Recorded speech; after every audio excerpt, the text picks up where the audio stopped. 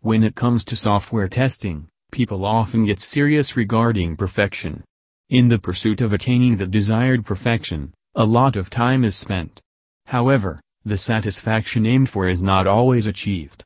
There remains a doubt that the results could have been better, had it been tried differently. This is not the only reason though, there are various other reasons as well. Those make a tester think a lot, wasting valuable time. Number 1, they do not have priorities in mind or have no idea about the prime goal. As explained above, a tester always looks for perfection. But, they remain clueless about perfection on which matter. It means they do not have a clear-cut idea about their priority. For example, they are not sure whether they want the user interface to be the most high-end, the speed is good enough, or something related to the visuals. Setting the priority level keeping the end user in mind, one can indeed strategize the testing process, to ultimately finish things within a stipulated time frame. Number 2, they do not understand how the end user deals with the product. Every software or application developed always targets a certain user base. Being a tester, it is important to understand what the user expects from the product. When you know your user, setting the priorities or listing the aspects to be checked becomes easier. For example, a billing or data analysis software user is not going to emphasize on the color combination, header and footer design, or design. It is the speed and user interface that matters the most for these people. On the other hand, for a game app, factors like visual appeal or graphics are going to be important. Hence, by knowing the user and their preference, a tester should sort out the features to have a focus on.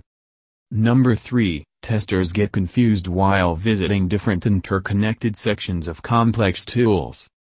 It is seen on many occasions that sometimes testers get delayed with their work simply because they repeat many steps unknowingly.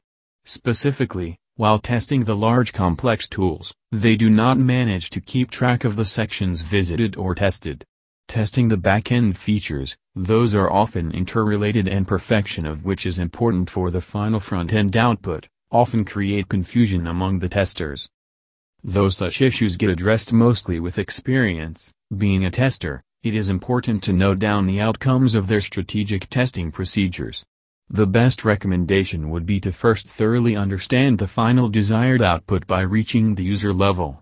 Approaching this way can help them strategize the work in a much efficient way. Number 4, testers do not understand the product at its conception level. It is seen on many occasions that the testers do not just talk to the developer to understand the product from its conception point of view. They simply take the product like a genuine end user. The problem with such a mindset is that there remains every possibility for many back-end functionalities left untested. A developer develops the product keeping all sorts of cases studies or users in mind. One may not think about so many case studies simply upon looking at the end product. Similar is the case about a tester as well. Simply understanding the functionality of a product from a user point of view can make them end up with leaving many features untested. But when someone understands things from its development, algorithm, or conception point of view, it becomes apparent for a tester about how to approach or which areas to address. However, when someone misses certain sections of a product to be tested, it is obvious to cost some additional hours in this regard. Number 5, testers ignore manual and user reviews or the post-test feedbacks. In the pursuit of ending the task in quickest possible time, testers often do not do the post-testing checks or reviews. This is not something a smart idea, though. It, in turn, makes them repeat the things they have already done. After all the testing is meant for the users. It sometimes gets difficult for one person to check all the little aspects of a product. It is thus recommended that a post-testing review should be conducted for the utmost accomplishment.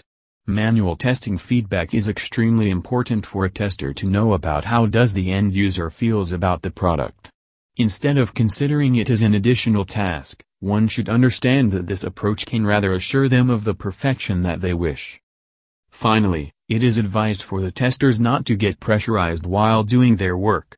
It only invites flaws while being in the pressure of attaining perfection. Rather, they should learn about how to be strategic and thus flawlessly finish the task. Well, that's an end. Hope you have enjoyed it. Few words about KiwiQA. We are an independent software testing company with a focus on automation testing, load and performance testing, security testing, mobile testing and handset certification, white box testing, manual testing and QA process setup as key services.